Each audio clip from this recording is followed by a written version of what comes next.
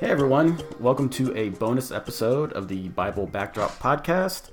I am doing this one a little bit different today. I'm actually going to be doing this unscripted. I've literally got a piece of paper in front of me with some notes and an outline, so it's going to ramble a little bit. I apologize, I am going to try and hit as many points as I can. What I wanted to talk about today, since we're still in the Christmas season, is to focus on Joseph. And the book I refer to regarding this episode is called The Forgotten Man of Christmas, Joseph's Story. And you can find it on Amazon, you can find it on Thrift Books. It's a small hardback book. It's actually small, like I said, small, it's 30 pages long. And it's got a lot of good information in it. When you look at Joseph, normally he's sort of in the background. You don't hear much about him. You know, everything focuses on Mary and Jesus and the angels and the Magi and things like that. But Joseph is just kind of there. But I think we just kind of forget about him. Actually, an extraordinary part of the story. And so what do we know about Joseph? Well, first of all, he was from the line of David. That's, according to both Matthew and Luke, they trace his genealogy back to David.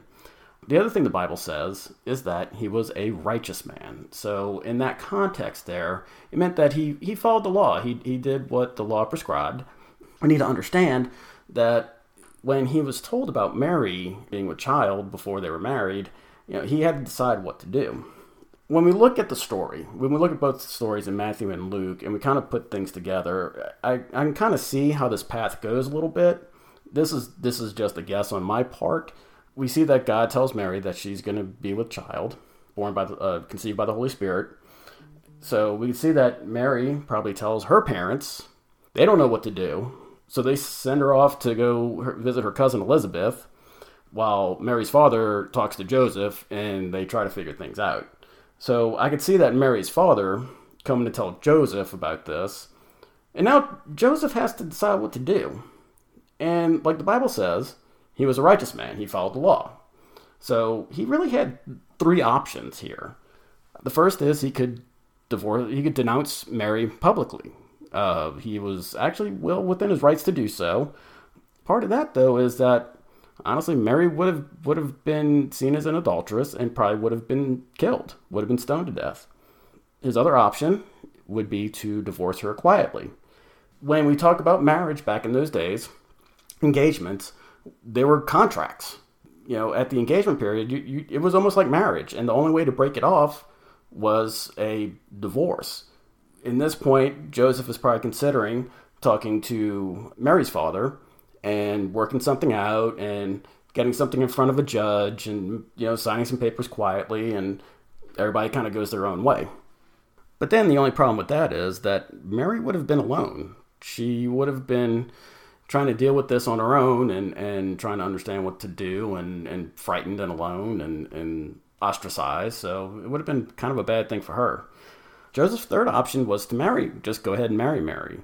This was also an issue because at that point, you marry a woman who's pregnant, either with your child or with someone else's, you're pretty much a social outcast at that point. Really, Joseph was faced with not any really good options here. As the Bible says, he does decide on number two. He decides he's going to divorce her quietly.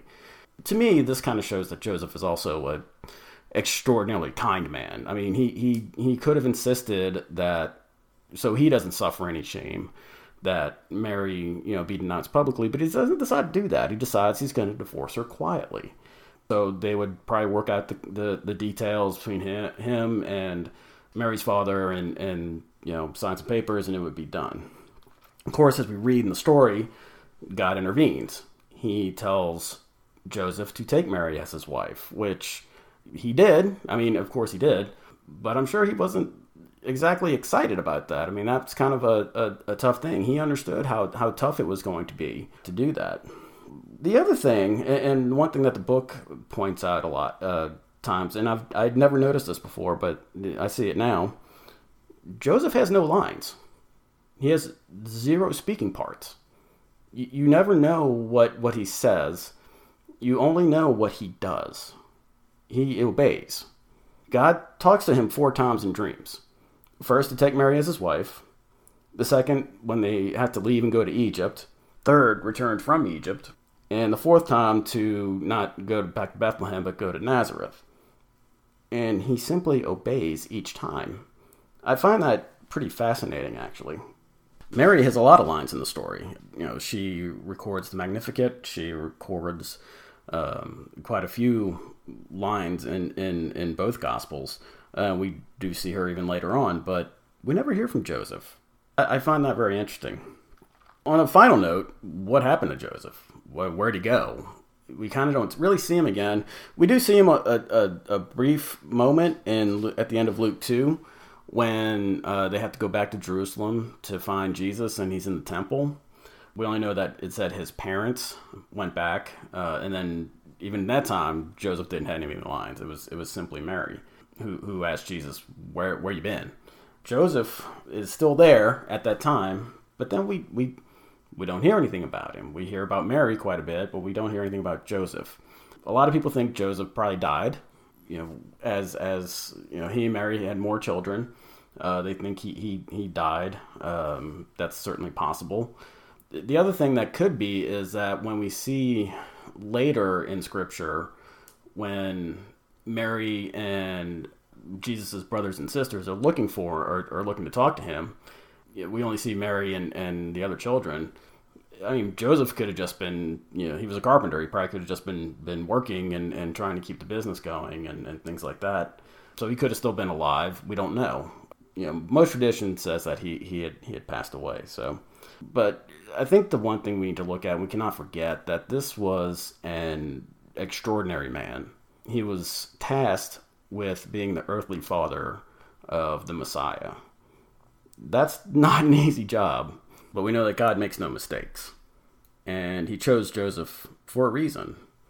I like to think that Joseph, although silent, is probably one of the most extraordinary characters of the Christmas story. Don't forget about Joseph when you look over your Christmas stories tonight and tomorrow. And that's it. I hope you enjoyed Unscripted bonus episode today. Feel free to subscribe, and if you want to, please give me a 5-star rating and review. And I will see y'all in January. And I think my next episode is actually going to be about marriage and weddings, so it'll kind of make some of this information a little more clearer. But anyway, have a Merry Christmas.